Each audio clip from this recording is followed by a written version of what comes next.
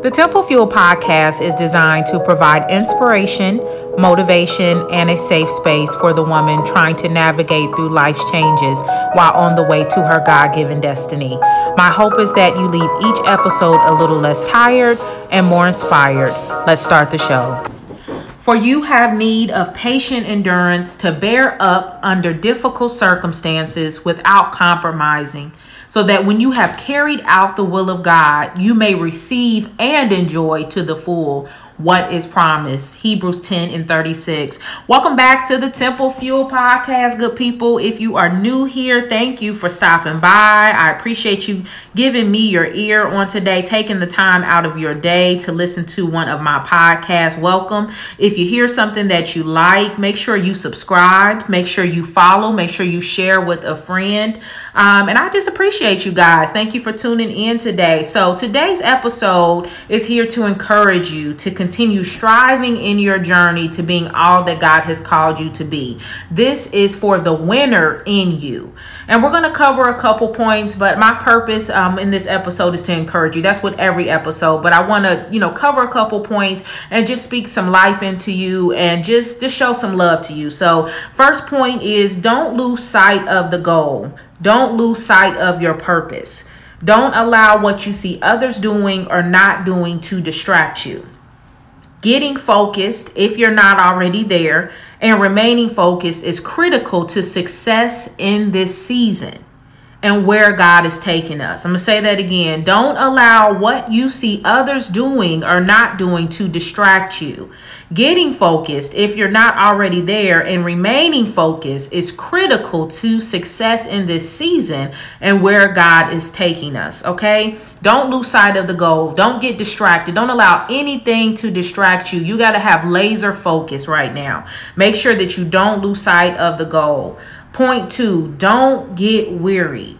Don't get weary in carrying out the work that God has called you to do. Don't get weary in this building. Don't get weary in this planning. Don't get weary in this purpose that God has called you for. Don't get weary. Galatians 6:9 says, "Let us not grow weary or become discouraged in doing good, for at the proper time we will reap if we do not give in."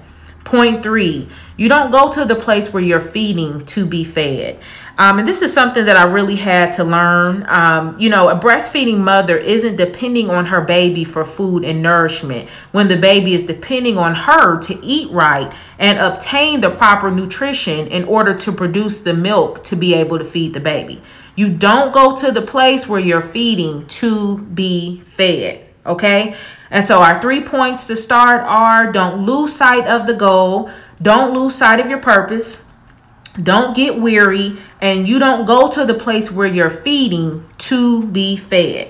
I want you to consider this. Make sure you are refueling your cup. And I know we have talked about this several times on previous episodes. And, the Lord wants me to reiterate that. Please, in this season, God doesn't say anything in vain. His word doesn't go out and return void. And if he's reiterating something, it's for us to take heed and to listen. So we want to make sure that we're refueling our cup. And, you might be asking, well, how do I do that? How do I do that?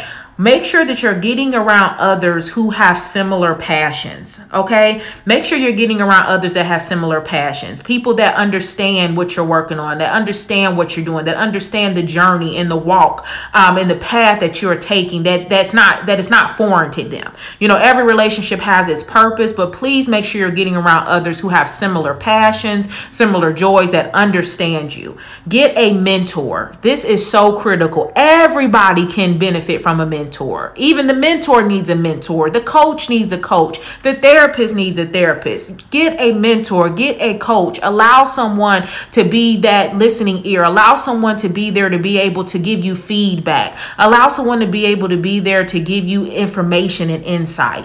Take breaks. Please take breaks. You don't have to be Superman. You don't have to be Superwoman. You don't have to do it all. And you definitely don't have to do it all right now. Make sure that you are taking breaks, okay?